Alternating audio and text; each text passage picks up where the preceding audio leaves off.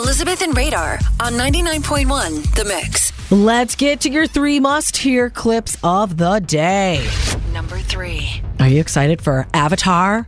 The Way of Water? Yeah, it's fun. Lots of hype for this movie, and here is Jimmy Kimmel. The holiday movie season's almost upon us. One of, if not the most anticipated release of the year is the long-awaited sequel to Avatar. Avatar, The Way of the Water, opens next month and was very expensive. So expensive, director Jim Cameron says the movie needs to make $2 billion just to break even.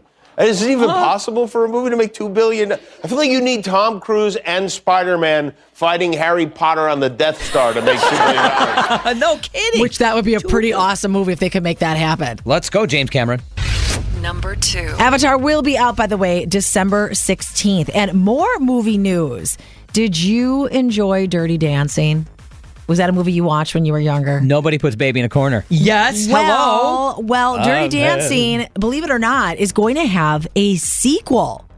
And Jennifer Grey revealed that she will reprise her role as Baby. And here's a few things about the upcoming Dirty Dancing movie. I would say that you can count on it being at Kellerman's and Baby, quite a few years older. You will see other characters that are from the original. It's tricky and also exciting. It's very exciting. Is that going to cost $2 billion?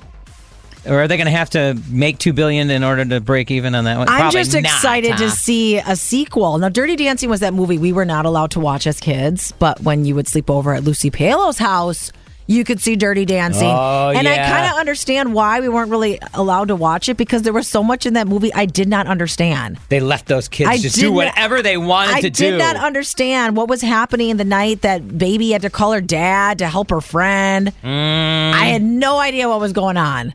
So, but after I got older, I realized, oh, this is why my mom was like, I don't know, you're a little young. I don't know if you should watch this. Radar, let me run to you and pick me up over your head. Oh my gosh. You ate a lot on Thanksgiving. No, I'm kidding. Number 1. I sure did. And I'm eating those leftovers. Yeah. Green Bay Packer fans yesterday, well, not the best that we've seen from our team. This season's been a little bit of a disappointment, but kind of scary when Aaron Rodgers went into the locker room to get looked at him. He was kind of like bent over. We knew that he had a broken thumb, but what's going on with his body? Here's Rodgers after the game talking about it. Just having a hard time breathing and rotating my upper body. So I was worried about a punctured lung as well. So I want to get that checked out. You know, as long as I check out fine, we'll expect to play this weekend. Or there could be some love happening in Green Bay. Jordan Love, he did all right when he was in the game. But yes, his oblique, he's obviously got to get that looked at, have an MRI. He sounds optimistic.